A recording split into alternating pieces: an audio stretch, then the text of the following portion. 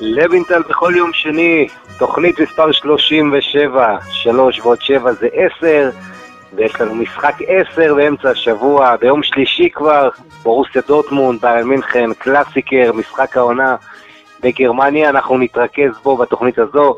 איתי נמצא האורח שלי הקבוע, אוריאל דסקל, מה העניינים? בסדר גמור, קלאסיקר או דר קלאסיקר? זה הקלאסיקו או קלאסיקו? דר קלאסיקר, ודר זה כמובן כן, הידיעה לזכר, אז דר קלאסיקר זה המשחק. תשמע, לא תמיד זה המשחק עונה, המשחק הזה צריך להגיד, היו הרבה שנים שדורטמונד לא היו באזור הצמרת, ביירן עוד כמעט תמיד שם, בטח בעשורים האחרונים, אבל זו יריבות שהיא בסך הכל יריבות צעירה, בסך הכל באמצע שנות ה-90, דורטמונד קוראת תיגר על הדומיננטיות של ביירן מינכן בבונדסליגה, ושם זה מתחיל, אתה יודע, אנחנו מדברים על 25 שנה בערך, לפני כן, אתה יודע, זה לא היה ממש שם, דורטמונד בטח לא הייתה מאלה שקראו תיגר על ביירן, אבל היום זה המצב, זה משחק העונה הכי גדול, זה המשחק שכל העולם גם מסתכל על הבונדסליגה דרכו, אז אנחנו נגיע אליו בהמשך, אבל דווקא לפני כן, אני חושב ששנינו יכולים להסכים, מי שנחשף לבונדסליגה בשני המחזורים, מאז חזרה מפגרת הקורונה, אתה יודע, יש את הזלזול של עולם הטוויטר והציניות, אבל יש גם את האמת, ויש פה חשיפה אדירה לליגה הזאת, ואתה רואה את כל הכישרונות הצעירים פה, אתה לא יכול שלא להתלהב, אתה יודע, אם זה קאי האברץ, מרקוס טורם ואלפונסו דייביס, כל כוכבי המחר האלה, וזה כאילו סאנצ'ו והולנד הם, אתה יודע, כבר חבר'ה ותיקים בכישרונות, פשוט ליגה מלאת גולים, קצב וחדות, אנחנו עם 32 שערים במחזור הזה, מחזור 27, זה 3.5 גולים למשחק, אפילו כשאין קהל ביציעים, הליגה הזו ממשיכה לספק משחקים בהחלט תאווה לעיניים, וזה בוא נזכיר אחרי יותר מחודשיים פגרה, שלא ציפינו לראות אולי את הרמה הזו, וכשמדינות אחרות רק חוזרים להתאמן, או התחילו לחזור להתאמן, בגרמניה כבר חזרו לשחק. אז כן, תן לי איזה מילת סיכום מחזור שלך. כמו שאמרת, הצעירים פשוט כל כך מרשימים, ואפשר להגדיר את טימו ורנר צעיר למשל, הוא בן 24. הוא בן 23, כן, זהו, יש לו כבר, הוא עבר את 200 הופעות בבונדסליגה, כמה אתה יכול להישאר צעיר? כן. אתה יודע, בפרמייר ליג עד גיל 23 אתה עוד בתואר, נחשב לקטגוריה של השחקן הצעיר הכי טוב, אבל אני חושב ש-23 זה כבר בימינו מבוגר מדי, עד 21 אני מגדיר צעיר. כן, אבל הנתון שאולי מלמד הכל על כמה הליגה הזאת באמת שייכת לצעירים, זה שיש 3 שחקנים מתחת לגיל 21 שכבשו 10 או יותר שערי ליגה העונה ב5 הליגות הבחירות, והם ג'יידון סאנצ'ו, הרלינג הולנד וקאי האברץ. אז אנחנו מבינים שיש פה מגמה, מן הסתם זה לא רק הם הצעירים המוכשרים, אבל יש פה מגמה, נותנים לצעירים לשחק, והצעירים, העולם שייך להם במובן הזה, וממש ממש מרשימים. נדבר בהמשך על האברץ, כן, אבל הוא ממש הופך לסופרסטאר כבר. כן, יש פה האמת כמה גורמים, אתה יודע, אחד מהם זה החוק ה50+1, שגורם לשפיות של מועדונים, אתה יודע, מועדונים לא יכולים לצאת מסע רכש מפוצץ כמו הפרמייר ליג, עם בעלים פרטי פתאום, מסעודיה, מרוסיה, מאיפה שלא תרצה, שמחליט שהוא שופך כסף. אז יש לך את זה, יש לך כמובן את האקדמיות ואת כל האופן גידול השחקנים בכל מחוז בגרמניה, מודל שלומדים ממנו בעולם, וזה ללא ספק, אתה יודע, מקום לשחקנים צעירים להתפתח, אנחנו רואים, אגב, גם מישראל, יותר ויותר חבר'ה יוצאים בגיל גיל תיכון, למחלקות נוער שם, בכל מיני מועדונים, ומעניין לראות מי מהם הצליח לפרוץ. והמחלקות נוער שם, שוב, זה מאוד מאוד גרמני, הכל רגולציה, הכל רישיונות, אתה חייב להשקיע סכום מסוים מההכנסות שלך בתוך האקדמיה, אתה מקבל נקודות על כל השקעה נוספת, האקדמיה יש להם מעין ספרון כזה, שמחייב כל אקדמיה לעמוד באיזשהו סטנדרט, הגרמנים יודעים לבנות דברים גדולים, יודעים, אתה יודע, הם מתאפיינים במפעלים גדולים ומאוד מסודרים, וככה זה גם באקדמיות שלהם, ואגב, אחד מהדברים שהם עושים ממש טוב, זה ביקורת עצמית, הם כל הזמן בודקים איפה הם טועים, איפה הם משקיעים יותר מדי, איפה הם משקיעים פחות מדי, ובגלל זה אתה רואה המון שחקנים, שאולי לא מבריקים נגיד, כמו השחקנים שגדלו ברחובות פריז בצרפת, אבל אתה רואה שחקנים שפשוט עושים דברים טובים ואוטומטיים ומהירים על המגרש הכדורגל, וזה מאוד מרשים, אני חייב להודות. כן, וחייבים לציין שכמו בלא מעט מקרים, חלק מהשחקנים, כמו טימו ורנר, בנים של שחקני עבר, שיש לך אבא כדורגלן שמגיל צעיר קורא אותך להיות שחקן, נכון. זה עוזר. יש לך גם לא מעט כישרונות שבאים מעיירות קטנות כאלה של כמה אלפים, אתה יודע, זה, תראה, סרג' גנברי שם, מאזור שטוטגרד, שבא גם כן מאיזה כפר קטן. הרבה חבר'ה שדווקא באים לא מהעיר הגדולה, אלא במקומות קטנים וגדלים ככה, לא רוצה להגיד בצמר גפן, אבל באווירה מאוד מאוד טובה, ובאמת משקיעים בהם הכל. ובסוף שיש לך את הדברים הכי טובים, זה עניין של מוטיבציה, השקעה, וכמה אתה מחויב. דווקא ב-18 משחקים בשני הסיבובים, מאז שחזרנו מהקורונה בלי קהל, היו לנו 3 ניצחונות בית. כן.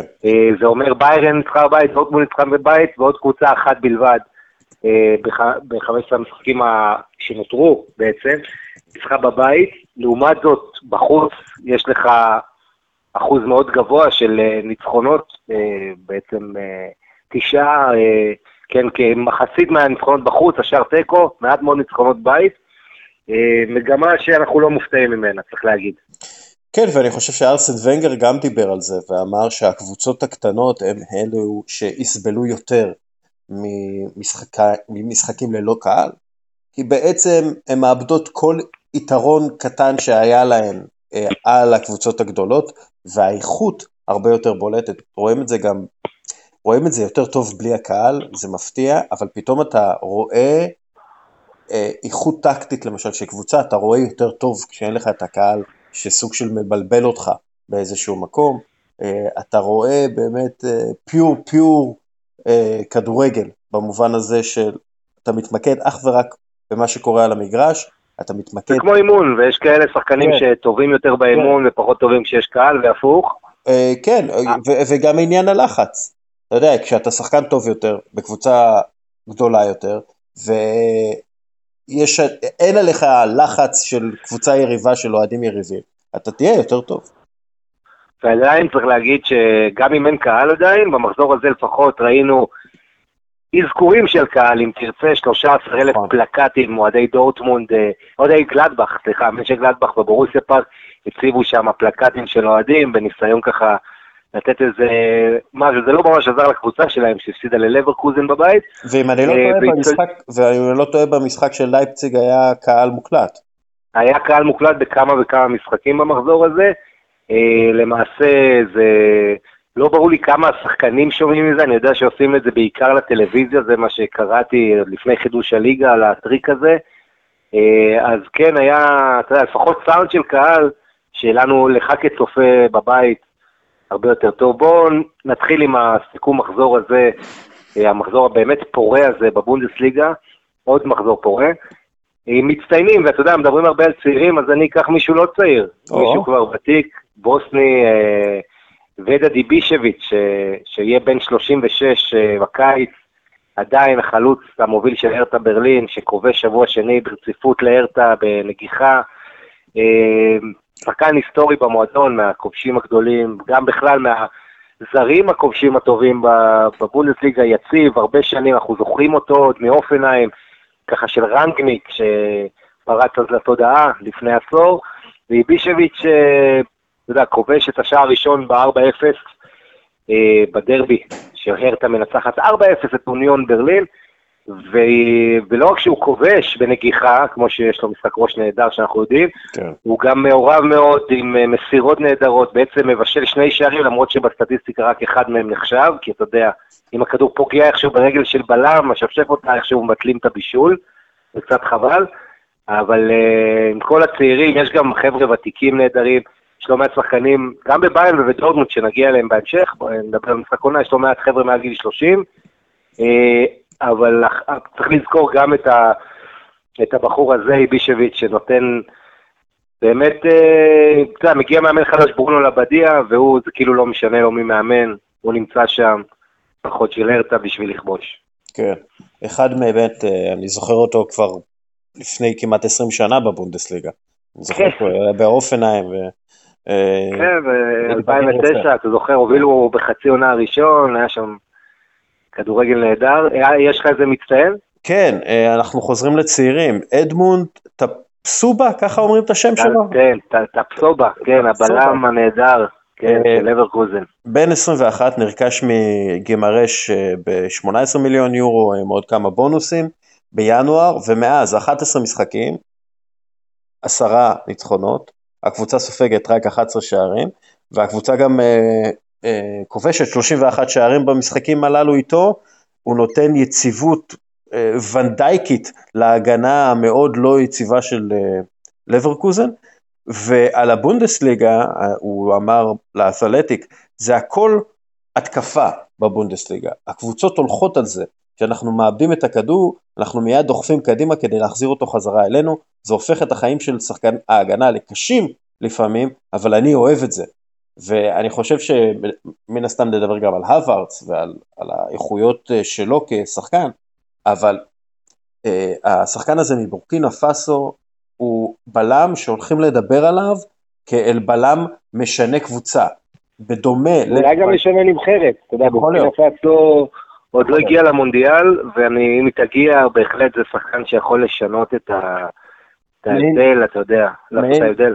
כן, הוא מעין קוליבלי כזה, מעין ונדאי כזה, באמת מאוד מרשים, באיך שהוא משחק. וגם הגיע למקום אולי הכי טוב מבחינתו, אתה יודע, לברקוזן עם פטר בוס שמטפח צעירים, שנותן צ'אנס, שבוע שעבר יום שני יוליאן וירץ, בין ה-17, הופך לאחד השחקנים הכי צעירים שמקבלים בחורה, הוא גם, אתה יודע, משכלל את הצעירים, גם נותן להם צ'אנסים, שאין להם תפקודים, הם פורחים תחתיו, וטאפסובה, הדבר המעניין, אחד הדברים המעניינים לגביו, הוא חתם בלא מעט כסף, ב-25 מיליון יורו, ששמו עליו גם קבוצות מהפרמייר ליג, כמו וולס ולסטר שמו את העין על טאפסובה הזה, אבל בסך הכל הוא הגיע בגלל שיש ללברקוזן בלם, שקוראים לו ג'ונתן טאה, כן. שלא מסתדר, המועדון מת למכור אותו, הוא עושה מלא טעויות בהגנה, טעויות שלקחו להם הרבה נקודות ללברקוזן, הם ההבדל אולי בין זה של לברקוזן תהיה ממש ראש בראש עם ביירן ודורטמונד עכשיו,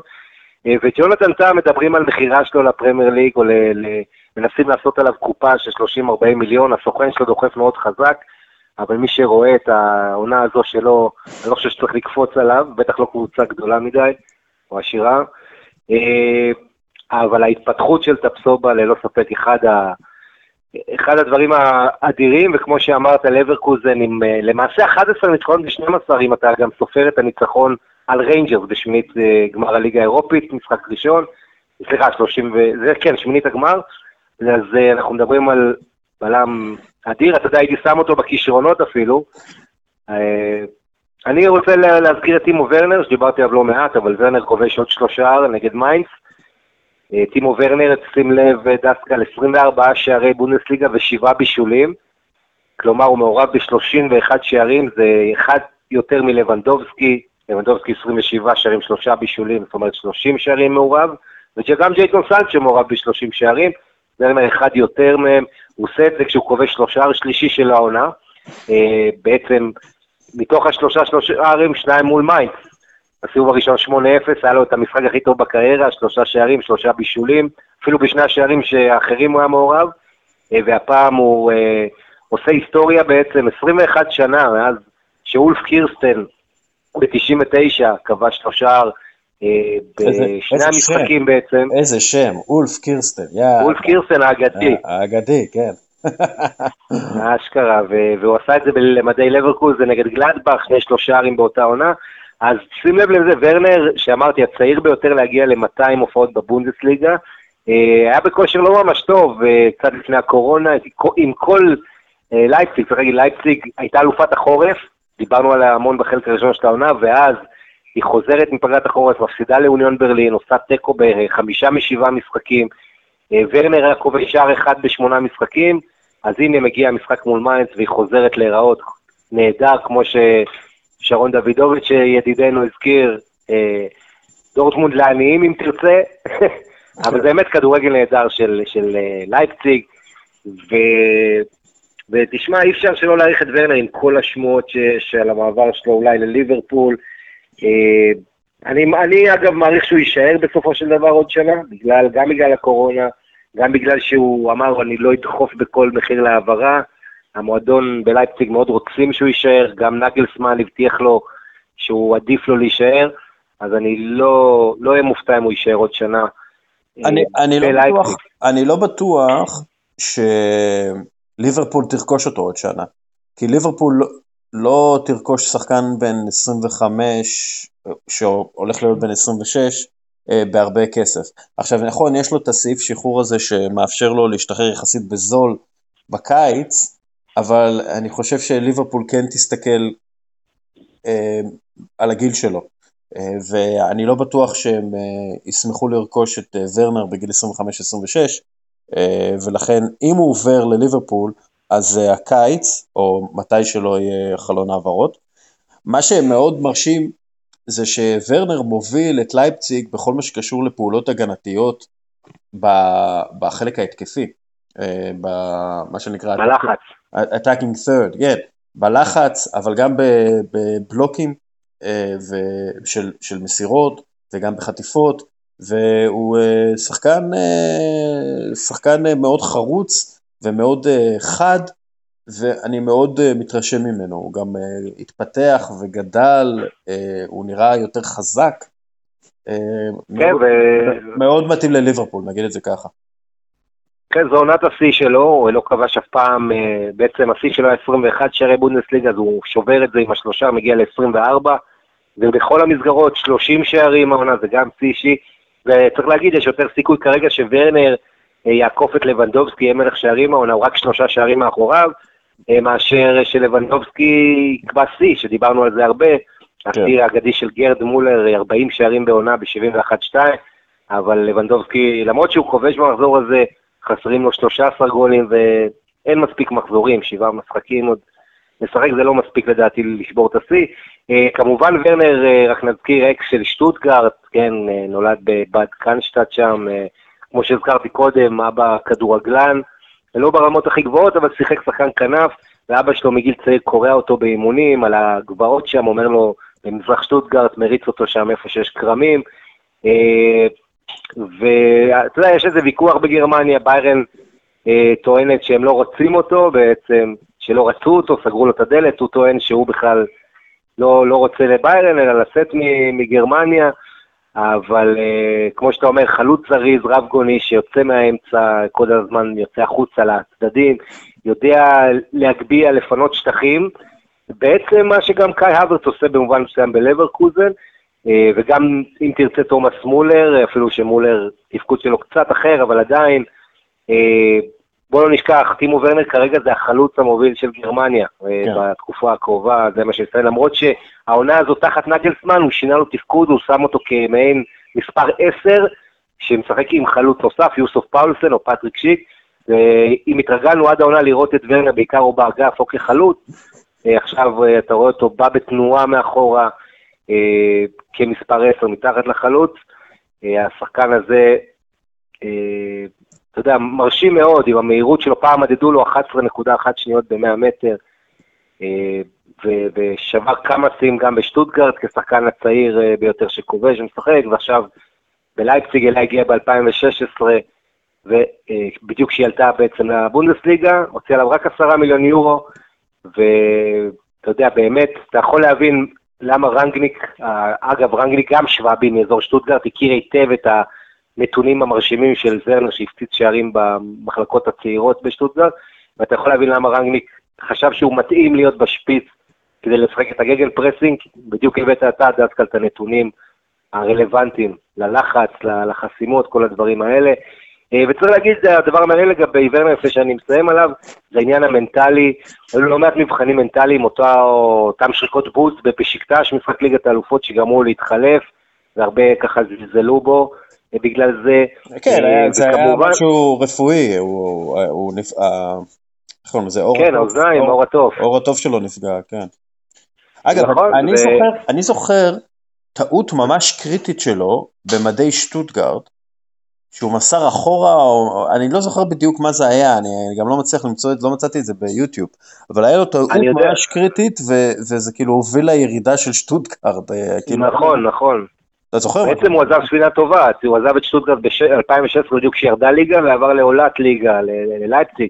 שטוטגארט בנו עליו, אבל בגיל מאוד צעיר, להיות הכוכב הגדול, זה ציפיות שהכבידו עליו, והיה קשה. תשמע, הוא סיים את העונה האחרונה שם, שהם ירדו ליגה עם 6 שערים בלבד, ועונת הבכורה שלו בלייפציג עם 21 שערים, יותר מפי 3, הוא באמת היה צריך את המעבר הזה, כי אתה יודע, לא כל אחד הוא מרדונה, או יש לו אופי להוביל קבוצה, ואנחנו יודעים דווקא שכדורגל זה משחק קבוצתי בלי קשר, כמה שהוא לא היה טוב, שטוטגארט היו לו המון בעיות, אבל עדיין, אתה יודע, כשהיה בנבחרת גרמניה, עשתה את הבכורה שלו מול סן מרינו, מוקדמות מונדיאל 2018, בשנת 2017, הוא קבל הרבה שריקות בוז שם, בנירנברג, אם אני זוכר, מקהל, אתה יודע, שלא אוהב את לייפציג, הקבוצה הכי שנואה, בגלל כל מה שאנחנו דיברנו כאן, איך שהם רימו את שיטת ה-50+1, זה מועדון בלי מסורת, שבסך הכל קיים 11 שנה, והוא מסחרי, מיועד לקדם משקי אנרגיה, רדבול, כן? אז שונאים אותו בגרמניה, וזה דווקא גורם לו, אתה יודע, להתחשל.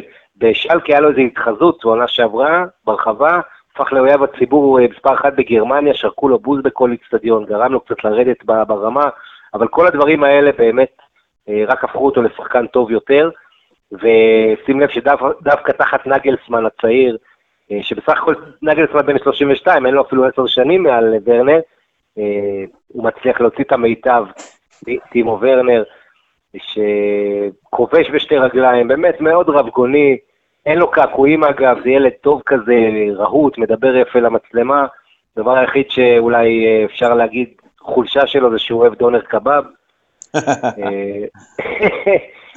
אבל כן, אז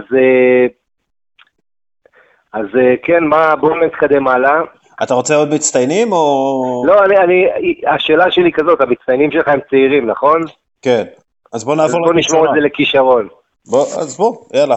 אתה יודע מה? תוביל.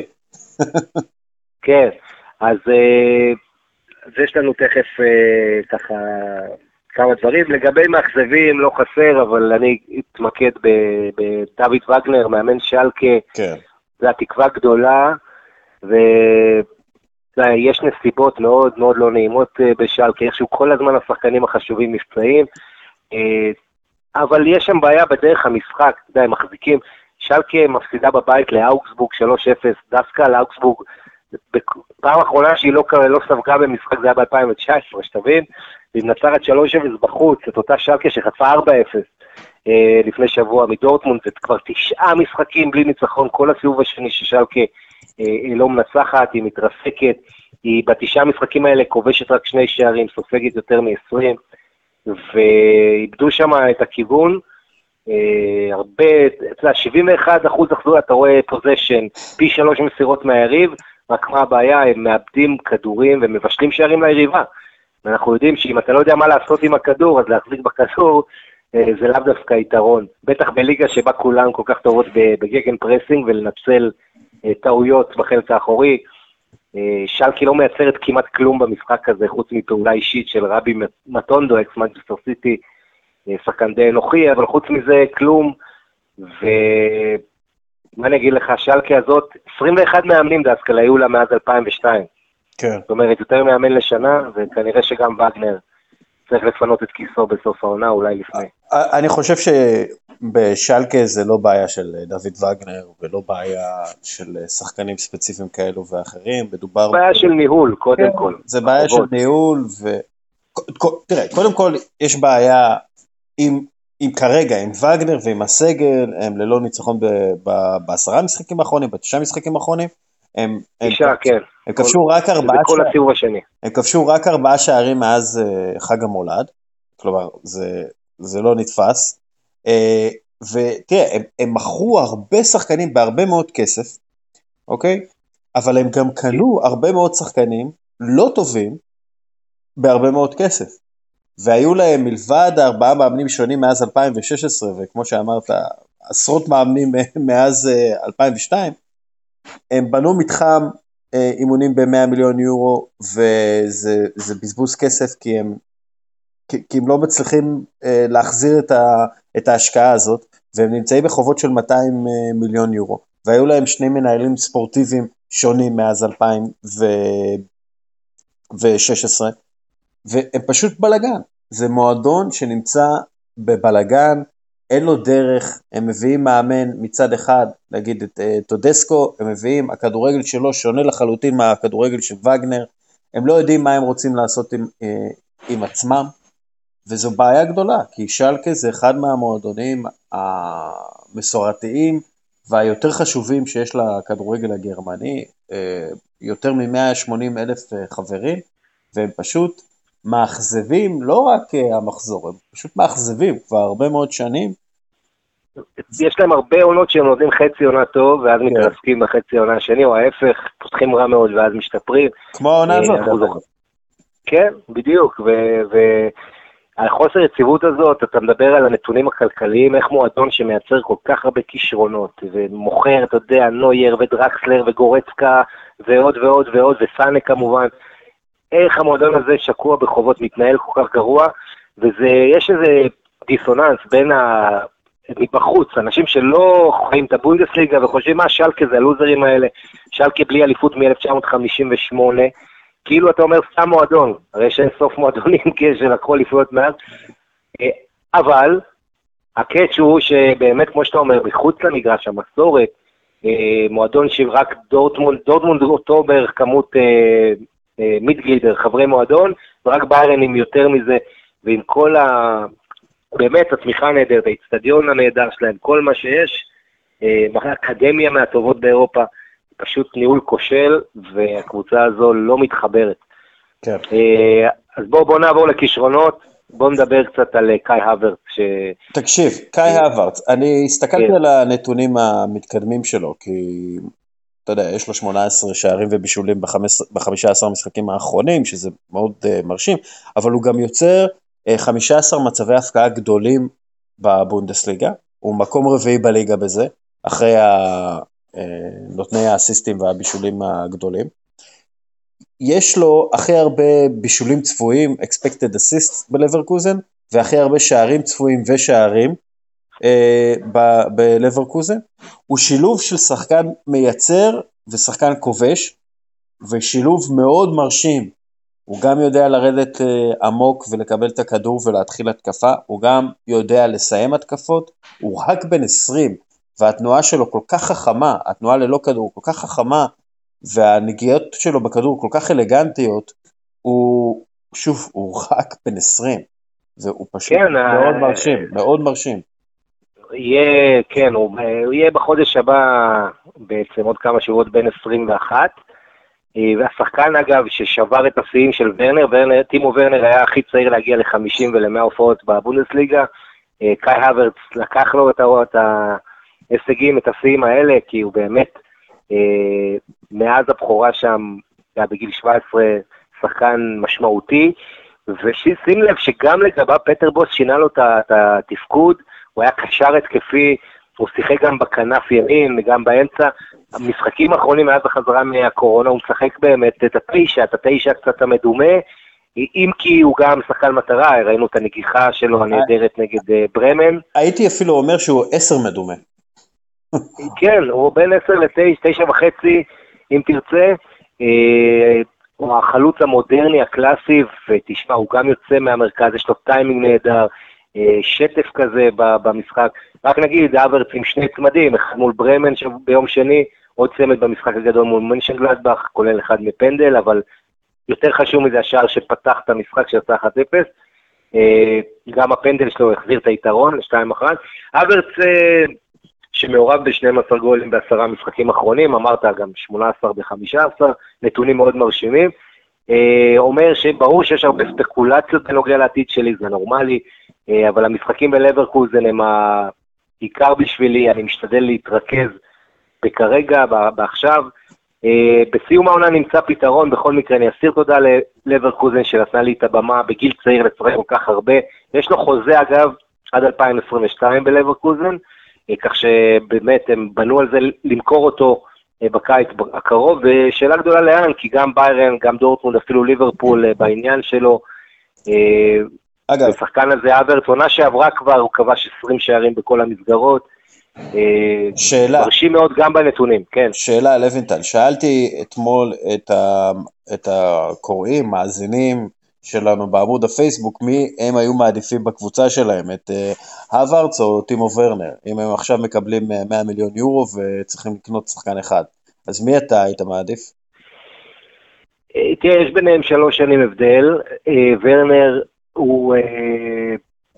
ורנר הולך להיות מספר 9 של גרמניה, אני רואה את זה שנים כבר קדימה.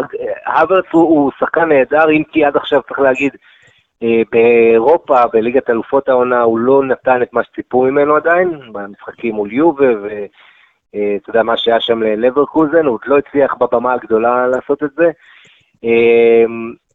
אבל אתה יודע, העניין הוא עם ורנר, שוורנר זה כבר כאילו שם ישן, אז אתה כבר פחות מתלהב, והוא כבר לא צעיר אולי, עדיין טימו ורנר, אני מאוד אוהב אותו, את שניהם, אני צריך להגיד, האברץ באמת כישרון אדיר, אבל אני עדיין צריך לראות אותו, נבחן גם במשחקים גדולים, וגם בקבוצה גדולה, אתה יודע שיש עליו יותר לחץ להופיע.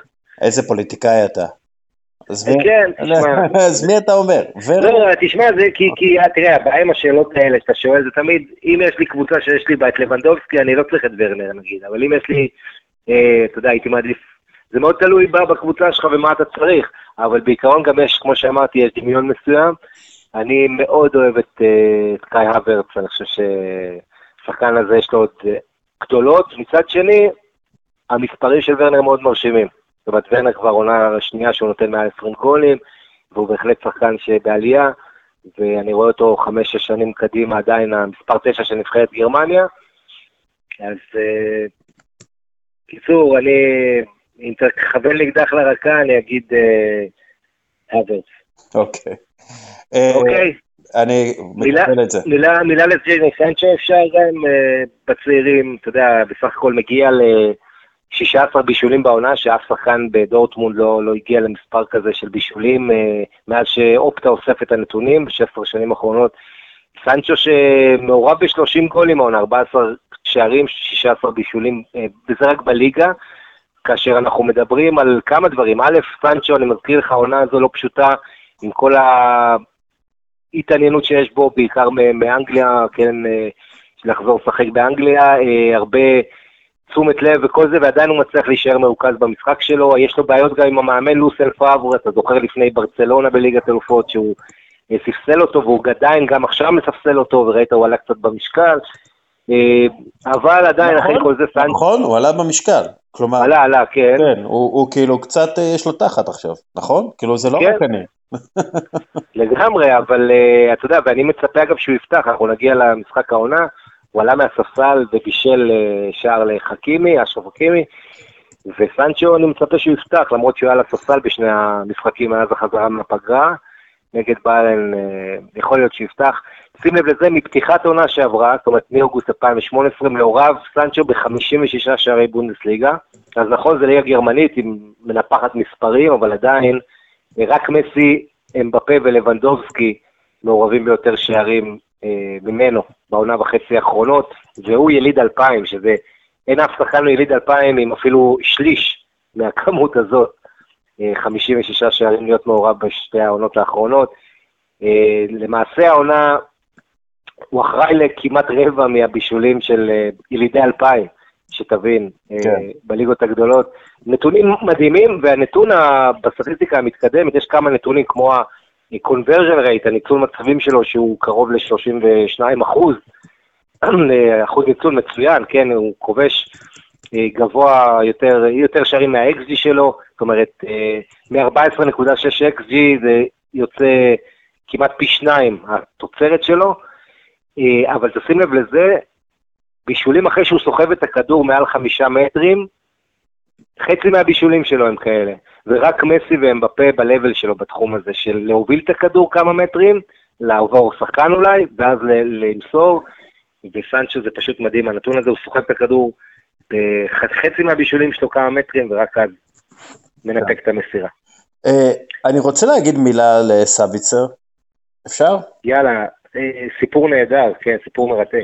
תראה, הוא עבר באמצע העונה שעברה, הוא עבר לשחק כדאבל פיבוט. הוא הקשר, לא האחורי, אבל הוא יחד עם הקשר המרכזי האחר בלייפציג, במקום להיות קשר התקפי או שחקן כנף, וזה פשוט תפקיד שמוציא את המיטב ממנו, כי הוא מצליח להשיג כדורים בלחץ, הוא מייצר לעצמו ריצות עם הכדור אחרי שהוא חוטף כדורים, הוא מבשל מצוין, יש לו בעיטה אדירה, ונכון, הוא לא צעיר ומרגש כמו ג'יידון סאנצ'ו, אבל הוא שחקן, והוא שחקן שלם מאוד,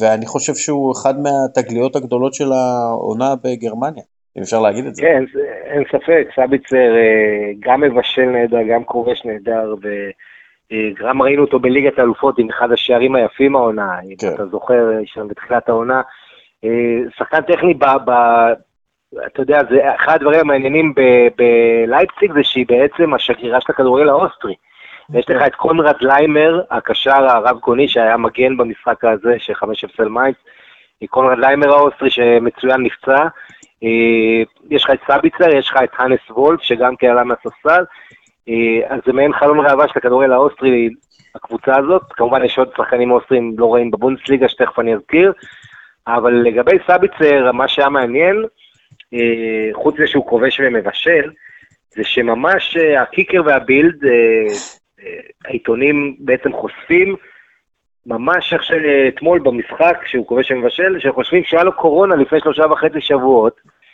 והוא בעצם שבועיים היה בבית בהסגר, חזר להתאמן כמה ימים לפני המחזור הקודם שחזרו לשחק, וזאת הסיבה בדיעבד שהוא רק עלה מהספסל בטקו מול פרייבורג שבוע שעבר, דקה 69, הפעם הוא פתח ושחק 60 דקות, אבל שים לב לחוסר שקיפות הזה, הוא סאביצר היה בעצם אסימפטומטי, אמרו לו תשב בבית, אחרי שבועיים בדקו הוא כבר זה היה בריא, וזה מעניין, המנהל הספורטיבי של לייפציג מרקוס קרשר, אמר, על נושאים בריאותיים אף פעם אסור לנו להגיב בפומבי.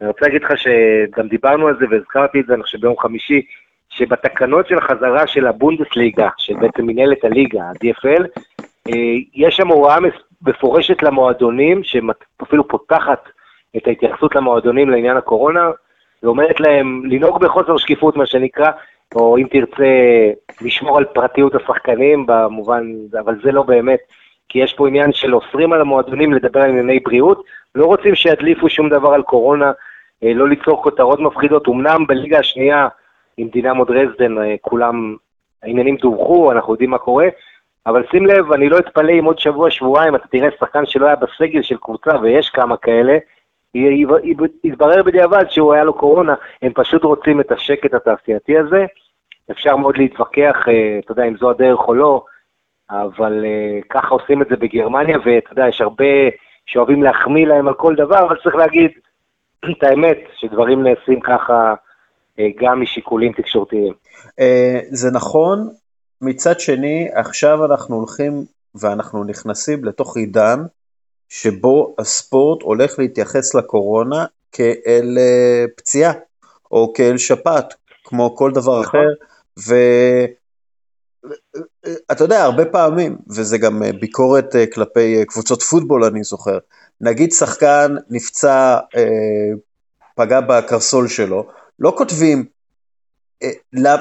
פשוט כותבים שהוא פצוע, שהוא לא יכול לשחק, כן? לא כותבים מה הפציעה שלו, אבל אם תיקח את הספורט האמריקאי, נותנים לך ממש דוח רפואי לפני כל משחק פוטבול או כדורסל. כן, אבל זה חובה עכשיו, זה חובה אחרי הרבה שנים שלא ציינו את זה. כלומר, זה חובה כחלק מהסכמי עבודה בין האיגודי שחקנים לקבוצות, צריך לחשוף את הבעיות הרפואיות של השחקנים. זה משהו שלמשל, זה דיון שנתקלו בו בכל מה שקשור לבעיות מנטליות ובעיות נפשיות. ושחקנים לא רוצים להיחשף בהכרח מהקטע הזה, אבל לפעמים הם צריכים לצאת להפסקה של שבועיים או 3 בשביל להתמודד עם דיכאון או עם בעיה אחרת, ולא רוצים לחשוף. וגם, אתה יודע, אמר קלאודיו מרקיזי, הקשר יובנטוס, הוא אמר דבר שהכי שנאתי זה לראות שיש לי פציעת גב. תמיד שהמאמן היה לו איזה בעיה איתו, אז הוא אמר יש לה פציעת גב. או מחושים, אתה יודע, זה המילה סקזם כזה. כן. נכון. תראה, אתה יודע, יש משהו שחירפן אותי במחזור הזה. מה חירפן אותי זה שדורטמונד וגלדבך שיחקו באותה שעה. כן. אתה יודע, שני משחקים גדולים, משחקי צמרת, אחד זה מקום שישי מול מקום שני, אחד זה מקום רביעי מול מקום שלישי, ושניהם היו בעצם בשעה מרכזית של 4:30 או 3:30 שעון גרמניה בשבת. שני משחקים גדולים ומרתקים, שזה נורא מעצבן, אתה יודע, עד שלבונדסליגה יש כבר את הבמה ואת ההזדמנות, ואין ליגות אחרות. אני חושב שפשוט זה גול, סוג של גול עצמי, אני מבין אתה יודע, את הקשיחות של הבונדסליגה, שם יש שעה מרכזית וכל זה, אבל עדיין, אתה יודע, לא היה מזיק אם אפילו את דורטמונד בארן היו מזיזים לרביעי, ביום רביעי, ומאפשרים איזו גמישות יתרה שם.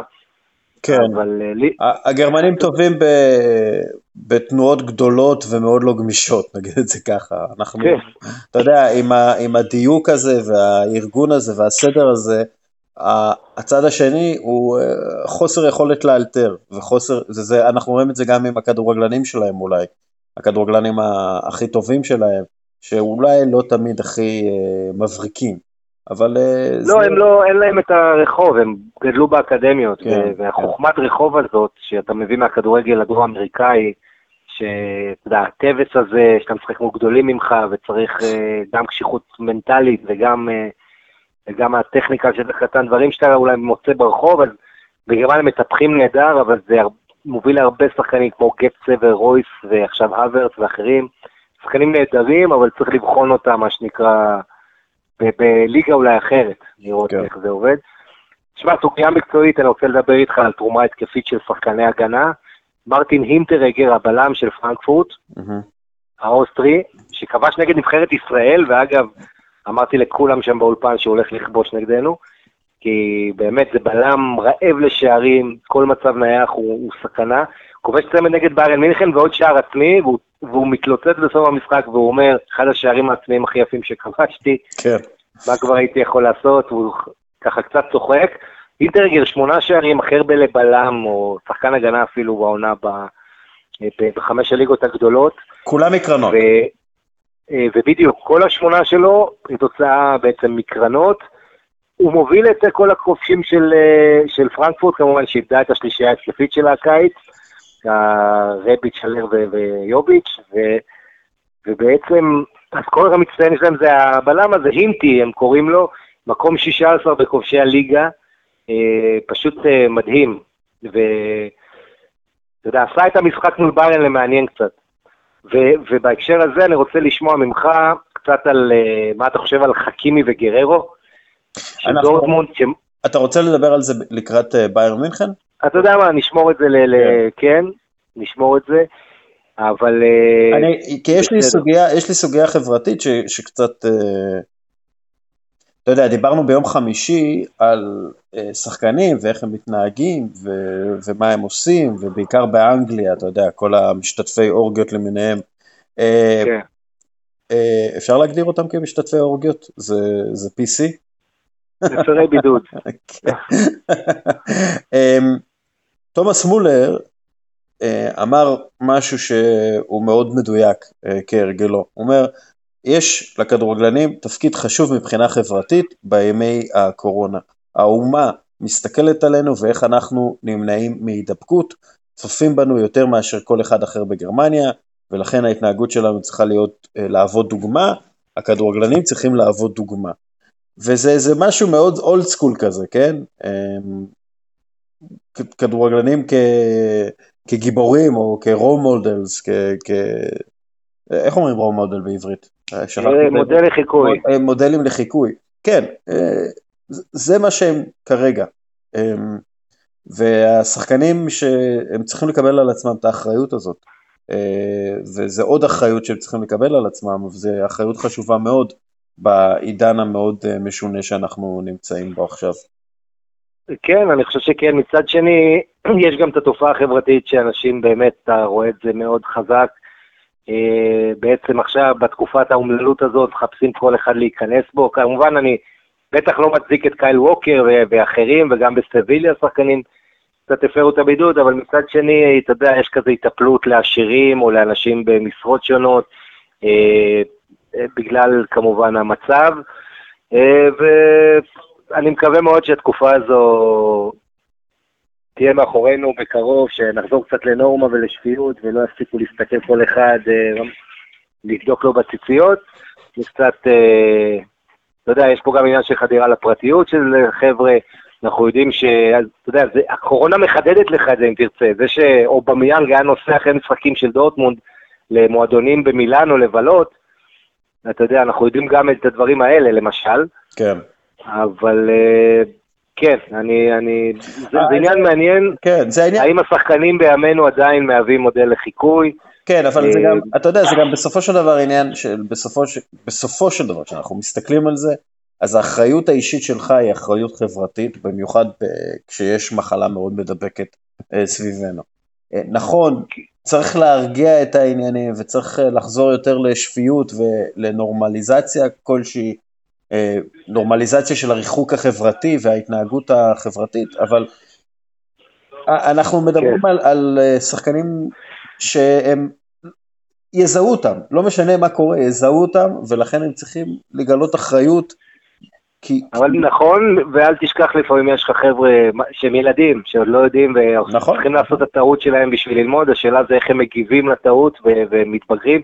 אחים סטרלינג זה דוגמה לשחקן שמאוד התבגר, ברמה האישית, איפה שהוא היה לפני כמה שנים ואיפה שהוא היום. תראה מה קרה לקלום מודסון אודוי, כן, שהסתבך עם איזה בחורה, והיא כמובן יש לה את כל אם תרצה את הלברג', כי הוא מפורסם ויש לו מה להפסיד, אם היא תתלונן עליו, אני לא יודע מה היה שם ביניהם כמובן, אבל אני מקווה מאוד שהצעירים ילמדו, גם בייחוד אלה שעושים טעויות, שילמדו מהטעויות של עצמם. כן. עוד בסוגיה החברתית צריך להגיד, שלטי המחאה נמשכו נגד הגייסטר שפילה, נגד המשחקי רוחות, הם קוראים לזה משחקים בלי קהל. משחקי רפאים. כן, משחקי רפאים בדיוק, בשתי הליגות הראשונות בגרמניה, ואגב הליגה השלישית שם גם עומדת להתחדש בשבוע הבא. נעשה סקירה מהירה של המשחקים, ואז נתרכז במשחק העונה.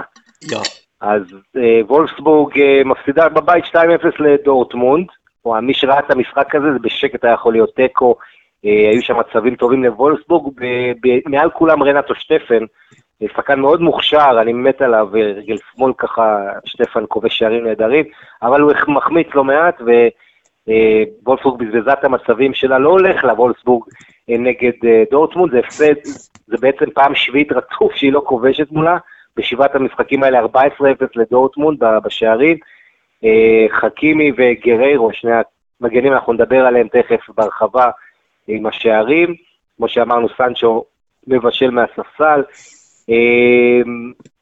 ובסך הכל וולפסבורג צריך להגיד, הגיע למשחק הזה בכושר טוב, כמה שאפשר להגיד כושר טוב אחרי חודשיים של פגרה שרק חזרנו ממנה, עדיין עם מקום שישי, כי כל קבוצות מרכז הטבלה הפסידו, אבל דורטמונד עוצרת אותה, מבחן גדול אחרי 7 מחזורים שוולפסבורג לא הפסידה, היא מפסידה, וכמו שאמרנו, דורטמונד בכושר מצוין 27 נקודות מ-30 אפשריות, ו6 ניצחונות ליגה רצופים, בתווך היה הפסד ההוא לפריז, כן, מצאו סופה 250 במשחק הזה במדי דורטמונד בבונדסליגה, והומלס בספק לקלאסיקר עם הפציעה שלו, סובל בעצם מבעיה בהגיד אכילס כבר תקופה, ככה סיפר המנהל המקצועי מיכאל צורק של דורטמונד, ועוד כותרת זה מריו גצה שיעזוב את דורטמונד בסוף העונה, בין 27, גצה פשוט לא מצליח להתאושש מהפציעות הקשות שעבר, בוא נגיד את האמת, מאז 2014 שהוא זכה שער הזכייה במונדיאל,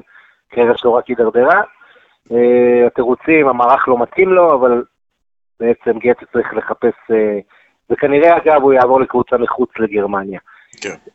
ביירן מינכן 5-2 על פרנקפורט, בלי קהל, באליאנס ארנה, זה ככה קצת מוזר לראות.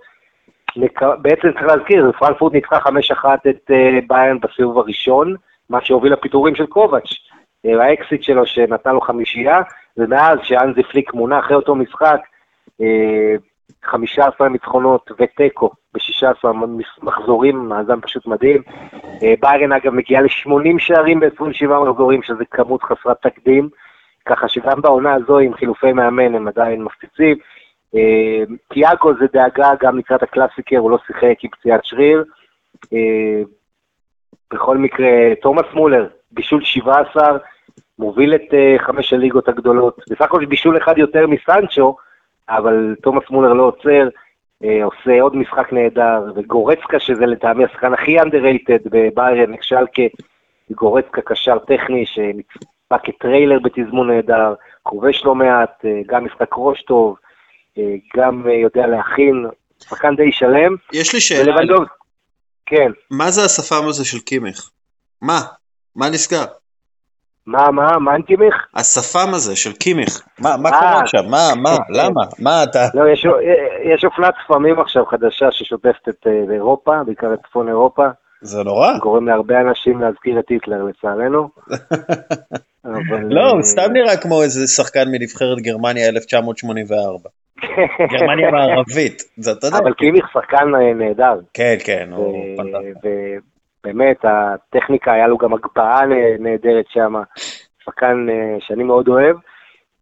ואלפונסו דייביס, או שוב פעם, דיברנו על שבוע שעבר, אבל אי אפשר להתעלם שוב פעם, שער ובישול, וזה השער החשוב, כי בעצם אחרי שזה נהיה 3-2, אמרנו לבונדסליגה כובש שם 3-0, מתחילת המחצית השנייה, שער 27 בליגה, 41 בכל המסגרות, אחרי שלבונדסליגה כובש, פתאום ביירן נרדמת, סופגת בשני איומים מקרנות של אינטרגר, בעצם שני האיומים הראשונים למסגרת של פרנקפורט, ואיכשהו נהיה משחק, אבל אלפונסו דייביס, הבן ה-19, באמת הילד הקנדי הזה מעורר פליאה, ואנחנו נדבר תכף עוד פעם על הרביעה האחורית של ביירן לקראת הקלאסיקר, מאוד מעניין מה שנהיה שם, גם דוד אלבה הצטיין וקיבל מחמאות מפליק, ג'רום בואטנג, הבלם שאמר שהוא חשב לעזוב את ביירן עם ניקו קובץ', פתאום הגיע עם פליק והוא רוצה להישאר במועדון, בצד השני פרנקפורט באמת מתפרקת, סופגת 18 שערים ב5 משחקי האחרונים, לברקוזן 3-1 אצל מנשנגלדבך,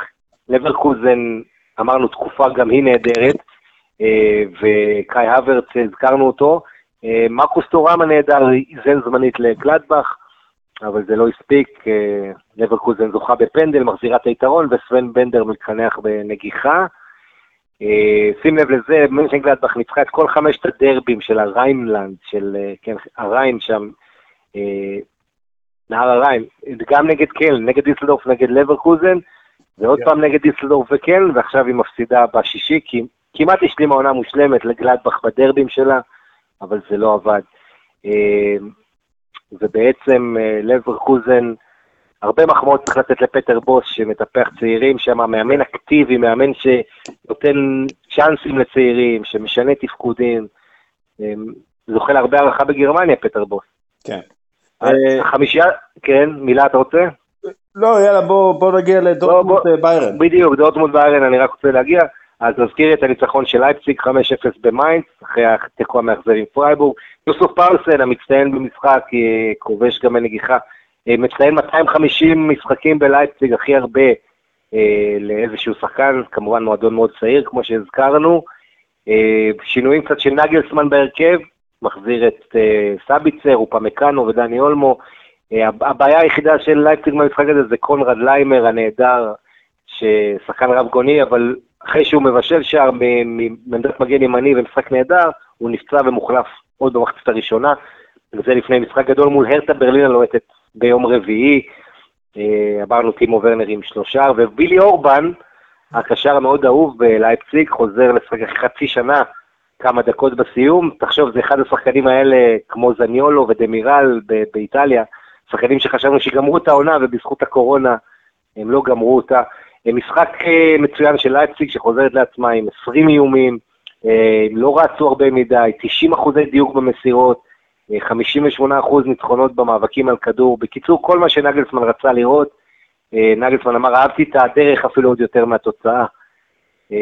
זהו, ברמן ניצחון ראשון מאז ינואר 1-0 אצל פרייבורג, פרייבורג, אתה יודע, זה לוקחת מהגדולות ונותנת לקטנות, הפסידה בבית פרייבורג לשלושת האחרונות בטבלה, פאדרבונד, דיסלדורף ולברמן, אבל רק שבוע שעבר היא עושה טקו אצל לייפציג. אופנהיים עם 27 דקות של מונס דבור שלא כובש, אבל כן מגיע למצב, עושה 1-1 אצל פאדרבונד, והרתה ברלין בדרבי מביסה 4-0 את אוניון, פעם ראשונה מזה כמעט 7 שנים שהרתה ברלין מנצחת באצטדיון האולימפי שלה בהפרש של 4 שערים.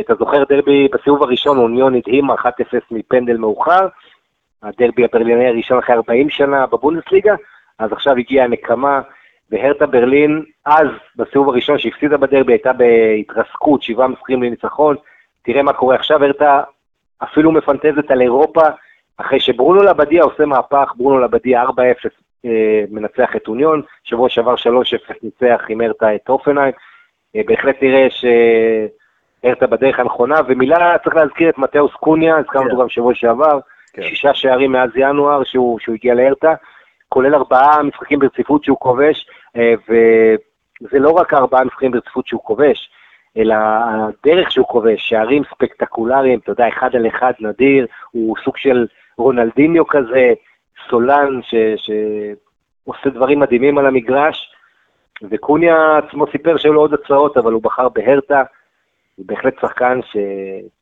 אתה יודע, פסם עליו את העין, גם דדריק בויאטה כובש בנגיחה שם, אותו בויאטה שהוא אשם בנשיקה לגרויץ' במחזור הקודם, וטען להגנתו רק לחשתי לו באוזן.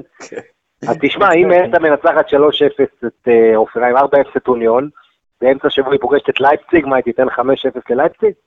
כנראה שלא.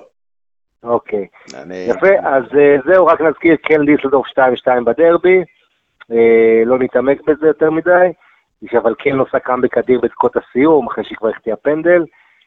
שאלקה, דיברנו על ההפסד שלה לאוגסבורג 3-0, רק נזכיר שהאוגסבורג, המאמן שלה, אייקו ארליך, יצא לקנות מברשת שיניים וקרם פנים ולא היה במשחק הראשון, אז הפעם עמד על הקווים, בעצם בחורה שלו על הקווים, וזה ניצחון אדיר 3-0, אחרי 4 הפסדים רצופים, אייקו ארליך מוביל את אוגסבורג לניצחון, ואוגסבורג לקבוצה, היה פה שער נהדר של אדמונד לוון בביתה חופשית, 4 שערים בביתות חופשיות הכי הרבה, בבונדסליגה העונה יש לאוגסבורג, וזה בעיקר בזכות פיליפ מקס, אבל גם לוון הוכיח את יכולתו, ועכשיו בוא נדבר לקראת הקלאסיקר, שהוא גם משחק עונה, ברוסיה דורטמונד מארחת בפעם הראשונה אי פעם בלי קהל את ביירן מינכן, והולך להיות לנו חתיכת משחק. כן, שתי הקבוצות הכי טובות בגרמניה לפי הטבלה, לפי הנתונים המתקדמים יש קבוצה אחת שהיא הרבה הרבה יותר טובה, ואנחנו מדברים על ביירן מינכן. ביירן מינכן לפי ה-XG וה-XGA, כלומר שערים צפויים נגד והפרש שערים צפויים, פשוט הרבה יותר טובה. מצד שני, דורטמונד ידועה בזה שהיא בועטת מעט לשער, אבל בועטת מאוד מדויק לשער, למעשה דורטמונד כבשה את כל 6 האיומים שלה בשני המחזורים, מאז החזרה מהקורונה. כן, והשאלה הגדולה, אם הם יצליחו להגיע לאיומים נוחים וטובים מספיק, מול ביירן מינכן.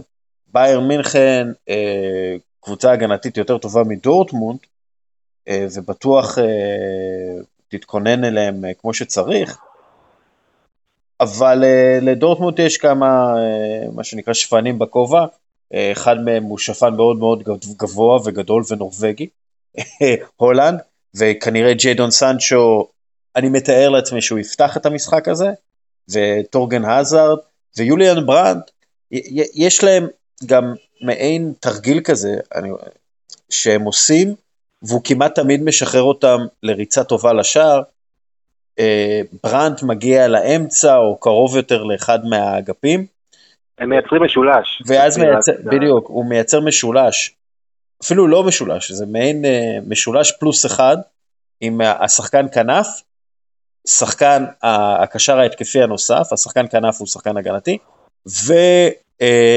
והשחקן שהוא בעצם הקשר האחורי, תומאס דליני או אקסל ויצל, או תלוי מי הולך להיות שם, ואז הם עושים דאבל פאסים כל כך מהירים, ומפנים שחקנים, פתאום אתה רואה שחקן של דורטמונד, מתפנה מההגנה, פנוי לחלוטין לריצה עם הכדור ולקרוס או למסירת עומק, וזה מאוד מרשים, וזה הרבה בזכות יוליאן ברנט, שיוצר את כדורי העומק האלה עם משולש, דאבל פאס כזה, ולא משנה כמה אתה מתכונן לזה, מאוד מאוד קשה להתמודד עם זה, ויהיה מעניין לראות איך ביירן מינכן עוצרת את זה, כי זה מה שצריך לעצור אצל דורטמונד, כי זה התרגיל שהם חוזרים אליו כל פעם. כן, ואחד העניינים עם דורטמונד זה הכמות השחקנים שהיא באמת מתקיפה איתם, כי שני הקיצוניים, אתה יודע, כשחכימי נכנס לרחבה, השחקן השני שאתה צריך לשים עליו הכי הרבה לב, זה בוויק סייד, זה גררו. כן. עם 8 שערים כבר העונה, גררו שכובש 3 בשני המשחקים האחרונים, צמד מול שאלקה ועוד שער בוולפסבורג, רפאל גררו בעונת C, ואנחנו מדברים פה על באמת מערך, עם, אתה יודע, יש לך את הזר, טורגן הזר, כן, ברנט, הולנד, ואת שני הקיצוניים האלה, ואז מהספסל את סאנצ'ו ואת ריינה, וכל זה כשמרקו רויס עוד לא, כן, עדיין פצוע, עד סוף העונה כנראה. כן, מרקו רויס בעצם מוחלף על ידי יוליאן ברנט, כלומר, כן, זה לא... נכון, אבל עדיין תראה את העומק, וזה באמת מרשים מאוד, והצעירים האלה, כן, חבר'ה צעירים בסך הכל, ברובם, בוא נגיד, חוץ מגררו. תשמע, בוא נדבר קצת על התרומה הזאת של גררו ושל חכימי. אתה יודע, משווים אותם הרבה עכשיו לאלכסנדר ארנולד ולרוברטסון של ליברפול, כן. והנתונים בהחלט מרשימים, שים לב לזה, חכימי עם 10 בישולים 3 שערים, זאת אומרת 13 שערים מעורב, גררו מעורב ב10 שערים, 8 שערים 2 בישולים, והם מעורבים, זאת אומרת 13 ו9, 22 גולים. זה יוצא 0, יותר מחצי גול ל-90 דקות. אלכסנדר ארנולד מעורב, טרנט אלכסנדר ארנולד מעורב ב14 שערים, רוברטסון ב8, אז הם גם כן ב22 גולים, אותה כמות, אבל פר 90 דקות זה קצת פחות, זה 0.4, ויש, אתה יודע, דיון עכשיו, קצת טוויטרי כזה, מי היית לוקח את גררו וחכימי, או את רוברטסון וארנולד, כן. המעוללים. אז מה אתה אומר על השניים האלה? חכימי צריך להגיד, לא ברור עדיין, עונה הבאה אם הוא חוזר לריאל מדריד, או נשאר בדורטמונד, הוא אמר שהוא מרגיש בבית בשני המקומות. לפי דעתי היה כתוב שריאל מדריד, היום היה כתוב שהם יחזירו את אודגור ואת חכימי, צריך לחכות לזה כמובן, זה לא, אנחנו לא יודעים. מה שמאוד מרשים גם אצל חכימי וגם אצל גררו, נגיד רוברטסון בליברפול, וטרנט אלכסנדר בליברפול, הם לוקחים את המצבים הנייחים, צריך להגיד קצת, קרנות בייחוד, כן, וארנולד מגביה הרבה. והם לא מבלים כל כך הרבה זמן ברחבה כמו חכימי וגררו. חכימי וגררו הם ממש שחקני רחבה בהתקפה. כן, הם שחקני רחבה, הם טיפה יותר כמו השחקני כנף של אטלנטה, ופחות כמו המגנים של ליברפול, שהם יותר פליימקרים ומייצרים. וזה גם הבדל שאתה משחק עם שלישיית הגנה, כמו דורטמונד, לעומת רביעיית הגנה. שהמגנים שלך הם חלק מרביעייה, אז בדרך כלל פחות מגיעים לאחרון, למרות שאנחנו רואים יותר ויותר גם ברביעיית הגנה, אחד המגנים הופך לאיזה פליימקר באמצע, והדוגמה מאוד בולטת זה אלפונסו דייביס, שנתן גול בדיוק כזה, נכון. שיותר מתאים ללבנדובסקי, אבל ידע לזהות את הטיימינג הנכון, נכנס לעמדת הבקעה, ולא רק אלפונסו דייביס, יש לך את בן סבאיני ממגן צרפתי של מנשנגלדבך, שגם כובש הרבה ונמצא באזור המסוכן, ואחת המגמות הבולטות בעונה הזו בטח, שבעצם הולכת ומתחזקת.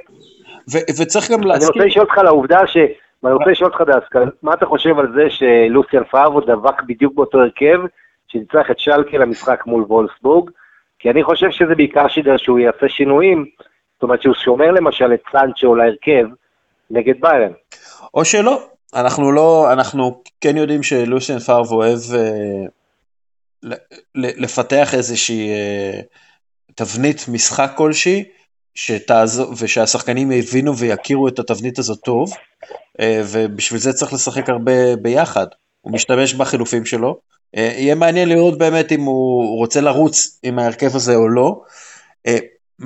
עוד דבר שצריך להגיד על חכימי וגררו, עוקפים אותם בכדרור הרבה. עכשיו, זה אומר שהם נקודת תורפה הגנתית. ובגלל זה כאן התפקיד של דלייני ושל סליחה? דלייני ודאוד, כן. כן, דלייני תרצה את צ'אן וויצל, כן, הם חוזרים.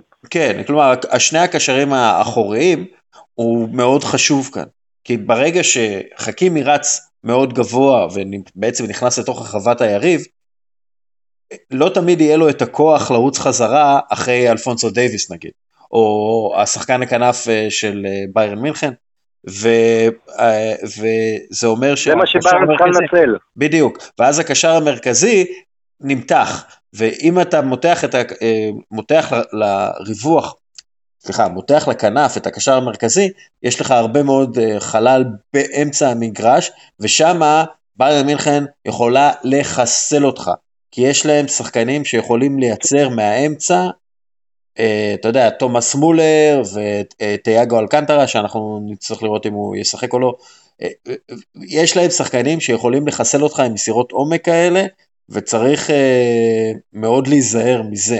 אז כן, אני לא יודע אם דורטמונד יכולה בכלל לשחק, כמו שהיא שיחקה עד עכשיו מול ביירן מינכן.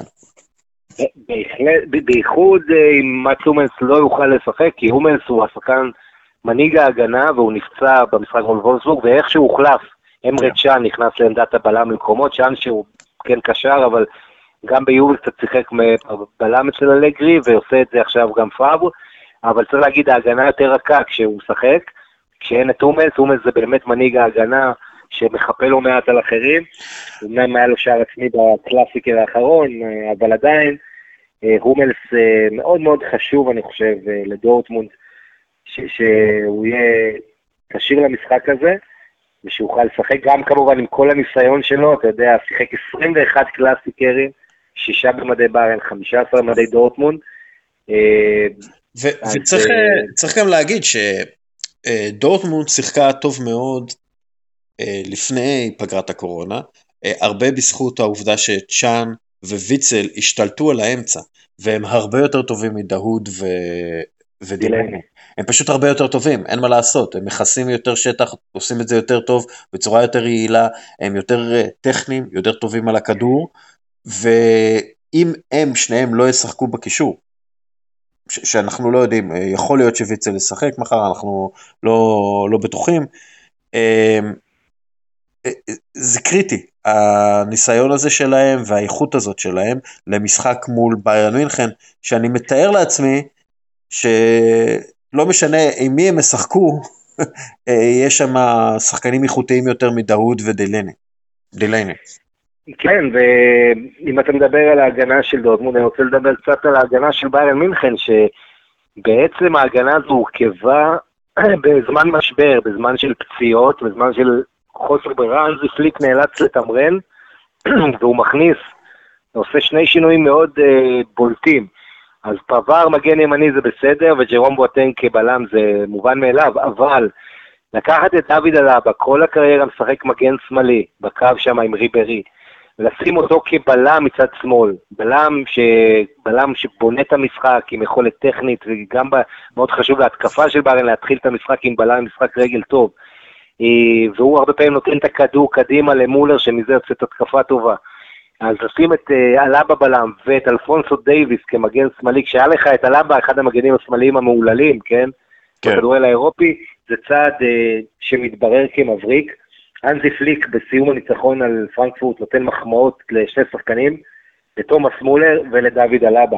על אלאבה האוסטרי אומר שהוא משחק ברמה מאוד גבוהה, בטוח מאוד בהחזקת הכדור, יש לו עיניים על שחקנים ועל שטח, מאורגן מאוד בצד ההגנתי, יודע להחזיק קו הגנה, אומר שהוא באמת משחק ברמה משלו, אז אתה יודע, דוד אלאבה מקבל מחמאות על האדפטציה שהוא עשה למשחק שלו, אבל צריך להגיד, כשאתה לוחץ את ביירן, או שביירן רגע הולכת לישון, אנחנו ראינו גם את פרנקפורט פתאום משתי קרנות כובשת, אתה דורטמונד עם הכדורגל המהיר, ואם היא תהיה במיטבה, היא כן תוכל להביך את ההגנה של ביירן, ככה אני חושב. היא עושה את זה בסך הכל, אומנם בלי הקהל, וזה העניין הגדול, אבל באצטדיון שלה, היא גם ניצחה את שני הקלאסיקרים האחרונים, 3-2 בליגה ו-2-0 בסופרקאפ, ובבית שלה היא כן, בוא נראה, כמובן זה מאוד משפיע כל בלי קהל, וזה לטובת ביירן ללא ספק, עדיין אנחנו זוכרים כמה קרה לפריז בדורטמונד, לעומת הקומלין בפריז, דורטמונד קבוצת חוץ פחות מרשימה הרבה פעמים, בבית, גם בעונה הזו, אז אני מצפה בעשור האחרון, יש 3.2 גולים למשחק במשחקים האלה, דורטמונד ביירן, רק 0-0-1 אגב היה בעשור האחרון ביניהם, אז שאפשר לצפות שוב לכדורגל טוב, במה שיהיה קלאסיקר מספר 102 בהיסטוריה, באמצע השבוע. ביירן ניצחה אגב רק 30% מהמשחקים של הבית צלון של דורטמונד לאורך השנים. יש פה כמה נתונים מעניינים, אם אפשר רגע לעבור עליהם. כמובן דורטמונד עם הכי הרבה הפסדים בהיסטוריה בבונדסליגה מול ביירן, כמו הרבה קבוצות, 47. ושים לב, היא גם לא כבשה 31, כשליש מהמשחקים נגד ביירן היא לא כבשה, 31 פעמים דורטמונד. זה שיא. מצד שני, ביירן גם מחזיקה בשיא שלילי מול דורטמונד, היא לא כבשה מול דורטמונד 22 פעמים, מול אף קבוצה אחרת, זה לא קרה לה בבונדסליגה, באמת יש פה איזה מאזן אימה בין המועדונים האלה עכשיו. כמובן ברור שביירן החזקה, השירה, ביירן שלקחה בעשור האחרון שחקנים לדורטמונד, כן, את גצה ואת לבנדובסקי ואת הומלס, אבל עדיין אנחנו מדברים פה על משחק שדורטמונד חייבת לנצח, כי 4 נקודות יתרון לביירן מינכן, ואם אנחנו רוצים קרב אליפות מרתק עד הסוף, רצוי ודרוש ונחוץ ניצחון של הצהובים שחורים, השוורצה גלבן. בואו נדבר על המצ'אפ הזה דווקא בין הולנד לבין לבנדובסקי. רוברט לבנדובסקי, מה שהוא עושה בקלאסיקרים האחרונים, זה פסיכי לגמרי.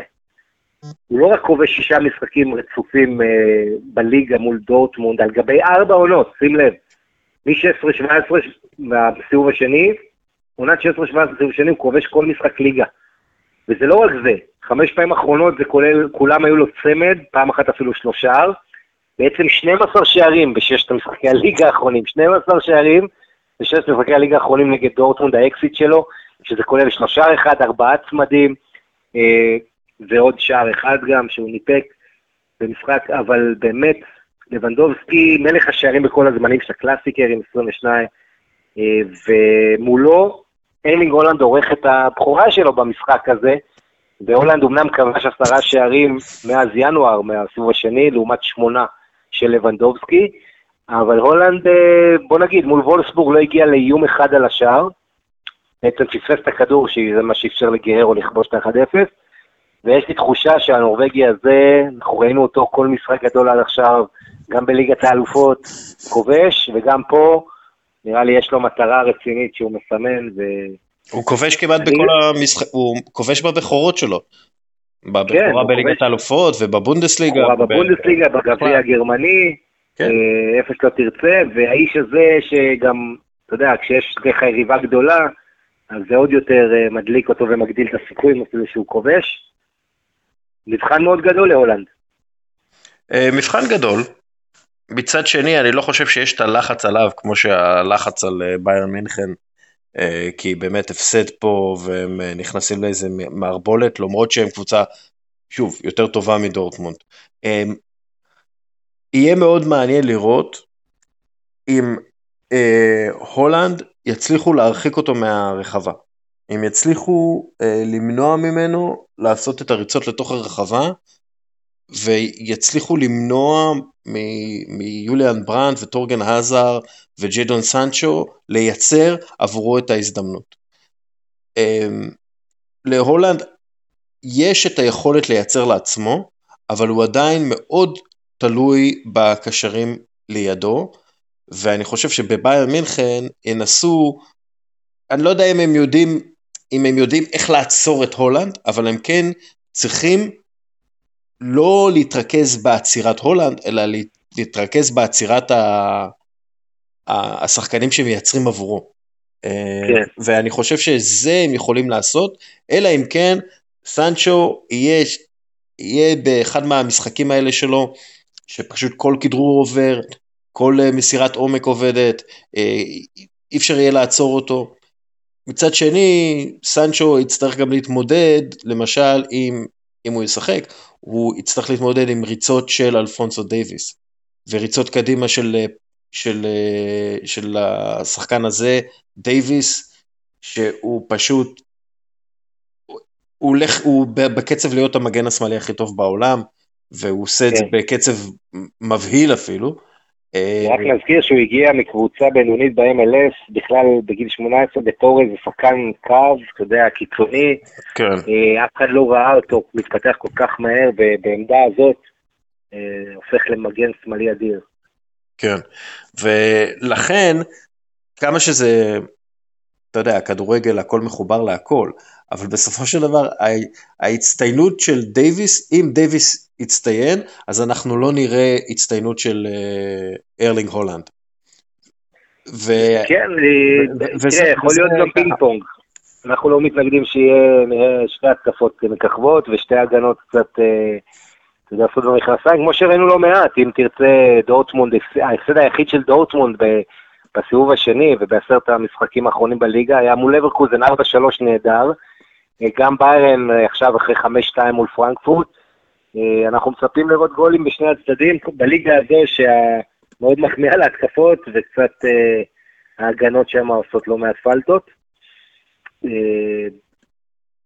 ואתה יודע, אני חושב שדורטמונד, אם היא מנצחת, אני רק רוצה להזכיר לך דסקל, עד סוף העונה לביירן יש עוד לפגוש את לברקוזן בחוץ, בלי קהל, עוד פעם זה פחות חשוב, אבל לברקוזן המצוינת, הקבוצה הכי חמה אחרי השתיים האלה, יש לה לפגוש את מנשנגלד בחוד, ועוד לדורטמונד יש את לייפציג בחוץ, ככה שאם אתה מנתח ככה על פניו, לדורטמונד יש לוח משחקים קצת יותר נוח, בעונה שעברה, אני מזכיר לך, מחזור 28, יש את הקלאסיקר הזה, בעצם אותו, סוג של אותו מעמד, הם היו צמודות בטבלה, ביירן מנצחת, מביסה,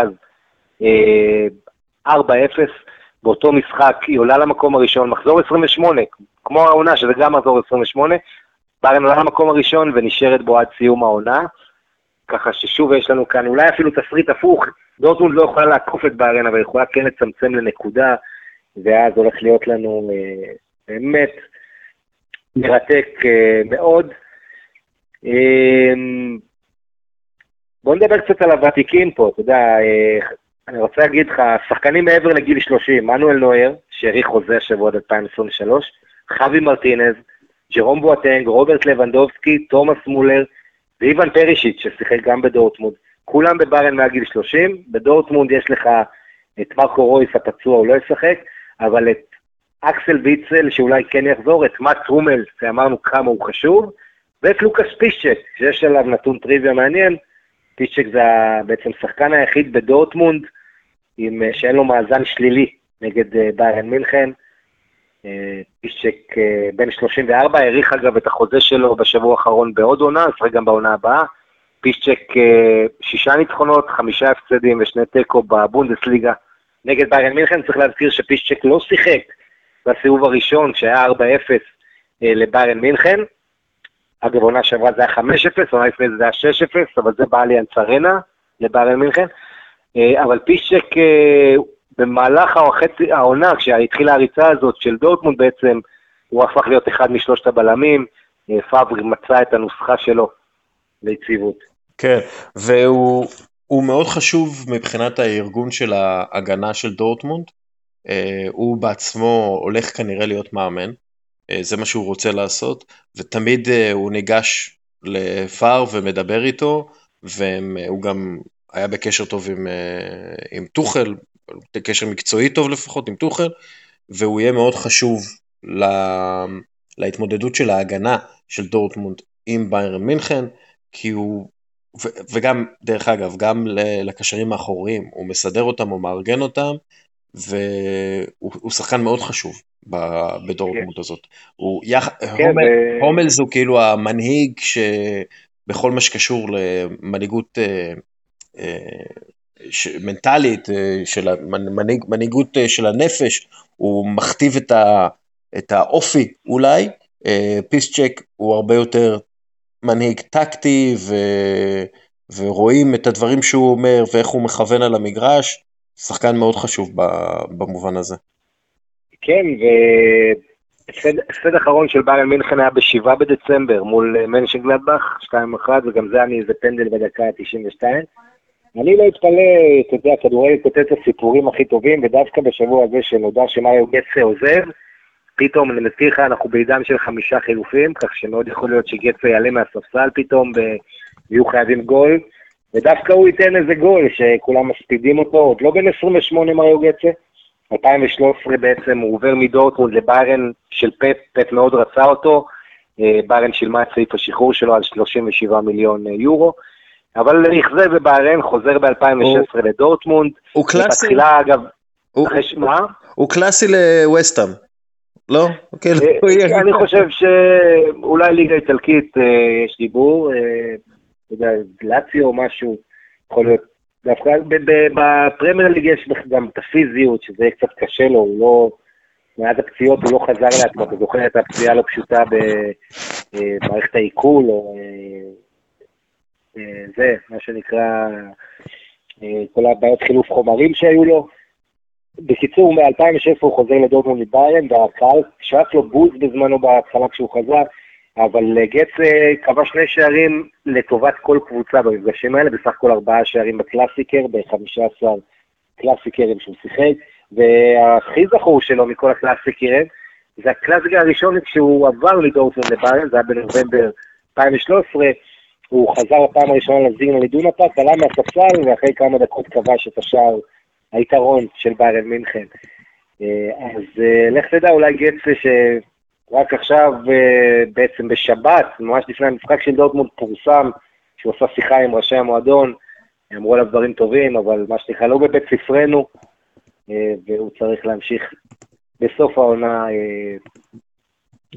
להתקדם. תשמע, ביירן ודורטמונד לאורך השנים ייצרו לנו הקלאסיקר כמה מהתמונות הכי זכורות בבונדסליגה, בטח בוא נגיד עד גיל 40 או עד גיל 30, החבר'ה הצעירים.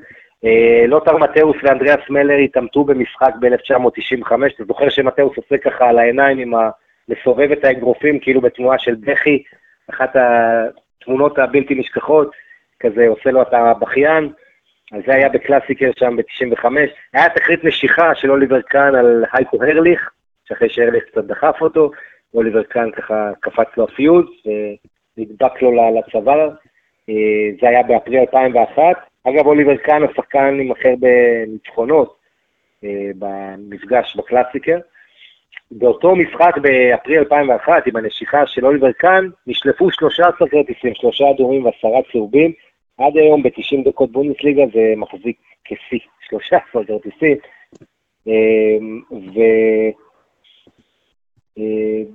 אתה חושב שיהיה משחק צמוד?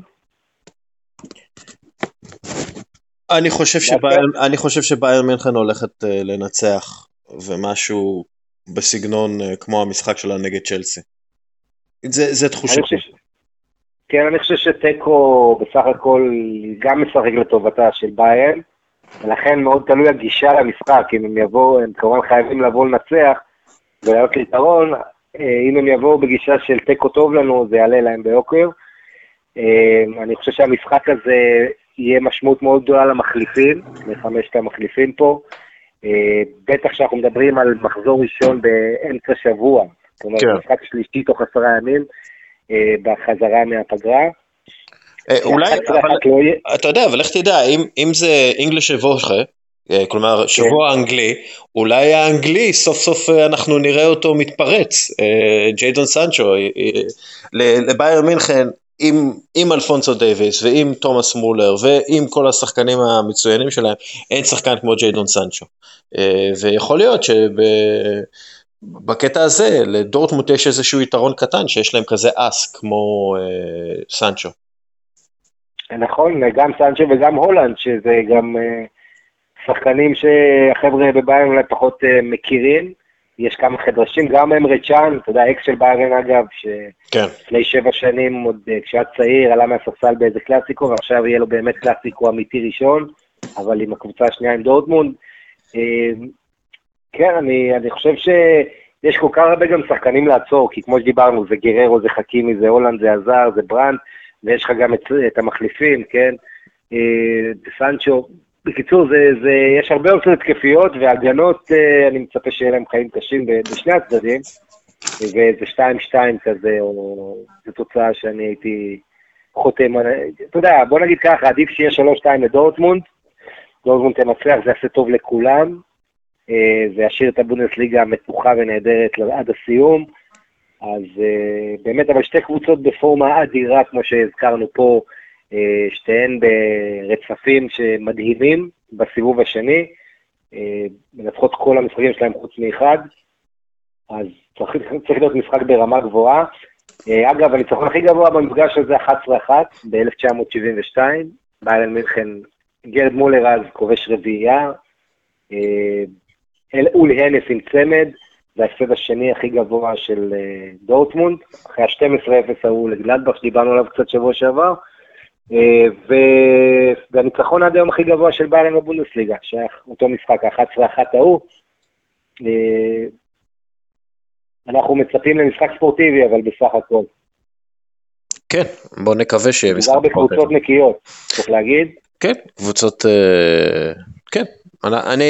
אני מאוד אוהב את סגנונות שונים ודומים, אבל אני מאוד מאוד אוהב את שתי הקבוצות האלה, ואיך שהן משחקות השנה תחת האנסי פליק, במקרה של ביירן מינכן.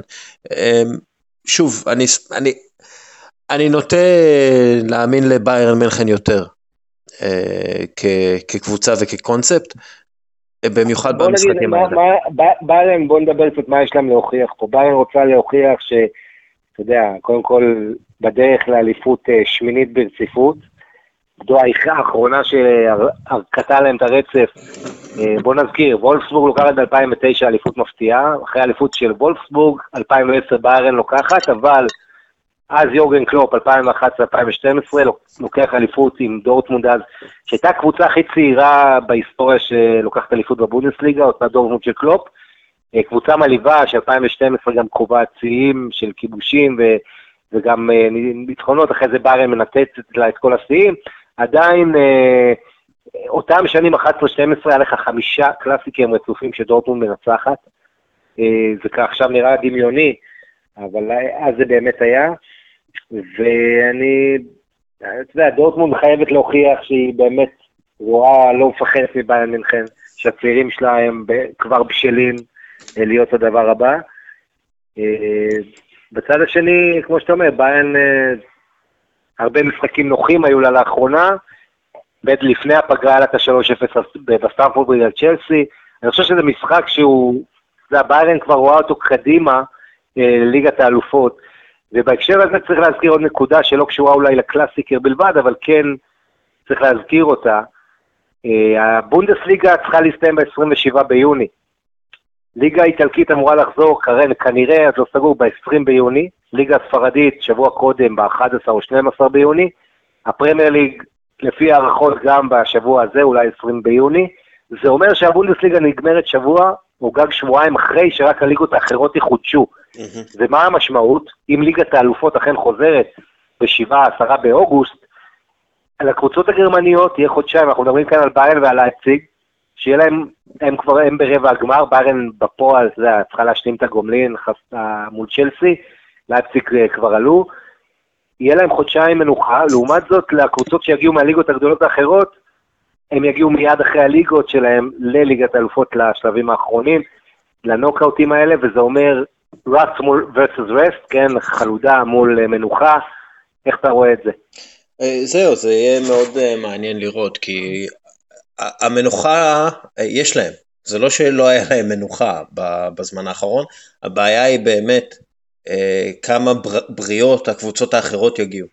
כי מאוד יכול להיות שהלחץ משחקים הזה ביוני ויולי יוביל להרבה פציעות בקרב הקבוצות האיטלקיות והספרדיות והאנגליות, ואז הגרמניות פשוט יהיו בריאות יותר, ואולי הם יהיו טיפה חלודות, אבל יהיה להם את השחקנים שהם רוצות לשחק איתם, ולכן זה יתרון גדול. אם הם ינצחו, בוא נגיד אם ביירן זוכה בליגת האלופות, אז כולם יזכירו את זה, את היתרון הזה. זה כבר די בטוח.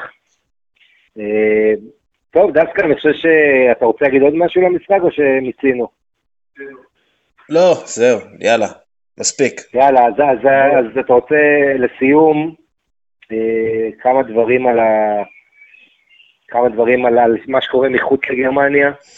אנחנו יודעים שבספרד מתחילים לדבר על חזרה ויש כבר תאריך, ה-11 ביוני, באנגליה מדברים לכיוון ה-19-20 ביוני, מתחילים בעצם הרבה מאחורי הליגה הגרמנית, אבל לא כל כך הרבה מאחורי הליגה הגרמנית, כי כבר חזרו להתאמן, ובקרוב יחזרו להתאמן במגע מלא, ואוטוטו חוזרות הליגות האלה. כן, ואנחנו, כשהם יחזרו, אנחנו נהיה כאן ככה לסכם. צפוי עומס משחקים מאוד גדול בליגות האלה שחוזרות, כמו שאמרת, במשחקים כל הזמן, וזה יהיה מאוד מעניין לראות. כן, יהיה מעניין, אבל אתה יודע, פיצוי על זה שלא יהיה יורו ואולימפיאדה, יהיה הרבה משחקים בקיץ, הרבה משחקי ליגה בקיץ. כן, ונקווה שיהיו הפסקות שתייה ושיעמדו בזה. כן. איפה שצריך. לפחות זה לא הקיץ הישראלי ברוב המקומות, אם כי בספרד למשל, גם באיטליה, קצת בדרום איטליה, יש לך מקומות שבקיץ מגיעים, מגרדים את 40 מעלות ונורא חם, ואני מצפה שמשחקים יהיו בשעה מוקדמת ומאוחרת, בעיקר מאוחרת לא מעט, אם אני צריך לנחש. אגב, הליגה הספרדית תחודש עם דרבי של סביליה, בטיס מול סביליה, סביליה תארח אותו, זה יקרה כבר 11 ביוני כנראה. כן. אז עד כאן לוינטל בכל יום שני. אני אסיים עם תזכורת לקלאסיקר של 2002 רק, שוער בשם ינס ליימן, שמוכר לכם, היה אז בשער של דורטמונד, והוא הורחק, בעצם דורטמונד עשתה כבר את 3 החילופים, אז החלוץ הצ'כי הגבוה, יאן קולר, נכנס לשער של דורטמונד, שמר על שער נקי 20 דקות, וזה לא עזר, כי דורטמונד בכל זאת הפסידה. אני חושב שעם 5 חילופים אנחנו לא נראה תסריט שכזה, אבל מה שבטוח, בערך 200 מדינות בעולם יראו את המשחק הזה, וזה בעצם המסך, מה שרואים מהכדורגל הגרמני, ולכן אנחנו מקווים מאוד שנקבל הצגת כדורגל באצטדיון של דורטמונד. יא, וונדרשön, לוינטל, הר לוינטל, אנחנו נדבר ביום חמישי גם כן. כן, נהיה כאן יום חמישי. עד כאן, תודה רבה למאזין שנשאר. יאללה, נדבר. יאללה, ביי.